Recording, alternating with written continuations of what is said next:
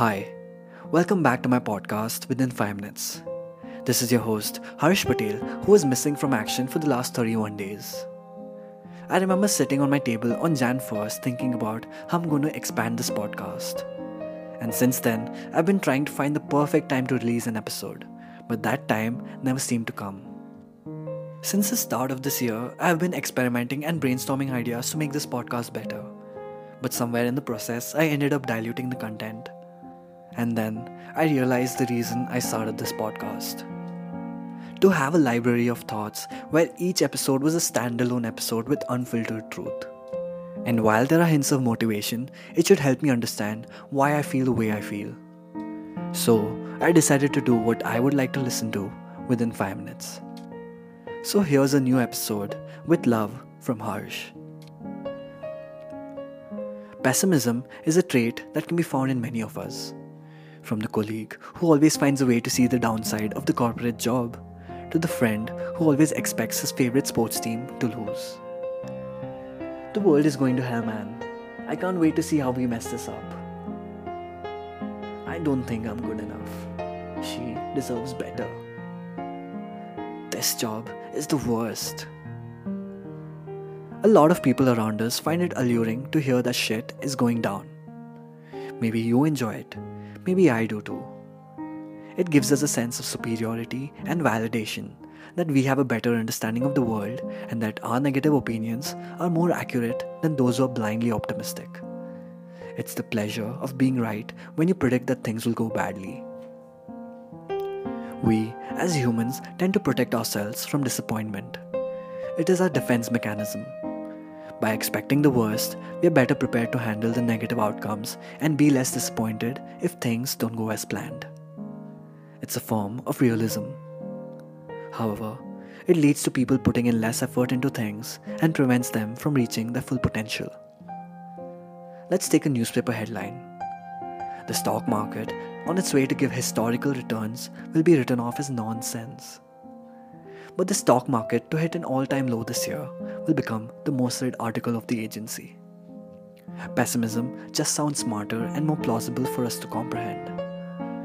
The perspective of looking at the darker side helps identify potential weaknesses and flaws which can make arguments more rational. It is also more cautious and realistic, which makes you more trustworthy and persuasive. People are more likely to agree with you even though it may not be the answer they were looking for. Humans have made unbelievable progress from creating the internet to landing the first Mars rover to developing vaccines in record time, all in the last few decades. That's enough evidence to conclude that optimism might be getting more attention than pessimism. And yet, the scales tip in favor of the latter. The seduction of pessimism can be hard to resist because it's familiar and what we know. We all speak the language of pessimists, so it's hard to break out of that pattern.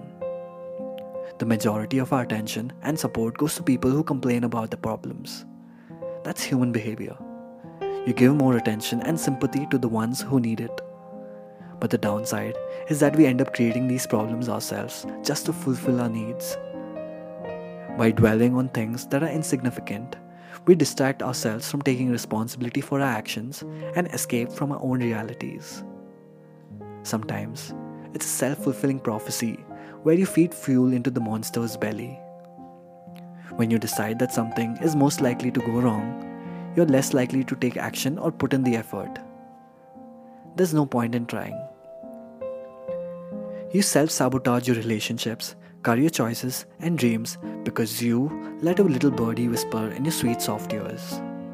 And when you finally realize that you're unhappy, you try to justify the lack of effort, saying that you had it coming. To get in check with our own tendencies towards pessimism, we need to start looking for contradictions that can cloud our certainty of a bad outcome. So, what if it works out? How much better will I be if things go as planned? Is there any base to my fears? Then why am I denying myself this chance? Challenge yourself and check for positive aspects of the situation. See the glass half full rather than half empty. A half-empty cup may lead to a half-empty life. Realize that negative thinking may be seductive, but it's not helpful or even accurate. The best decisions are often the hardest ones. So don't rid yourself of making difficult choices just because it feels like there's no upside. There is. You just can't see it from where you are. Being highly optimistic is also an overkill. I came across something on social media the other day. Every dead person on the Himalayas was once a highly motivated person. So maybe calm down. I'm sure it was meant to be taken as a joke, but it definitely got my grey cells working. What we need is balance. Consider both the positive and negative aspects of a situation rather than focusing on one over the other. Set realistic expectations and be open to the fact that things may not go as planned. Even negative thoughts can be reframed in a more positive light. Control the narrative because you are what you think. I hope this episode gave you a fresh little perspective. This is the first of many things to come.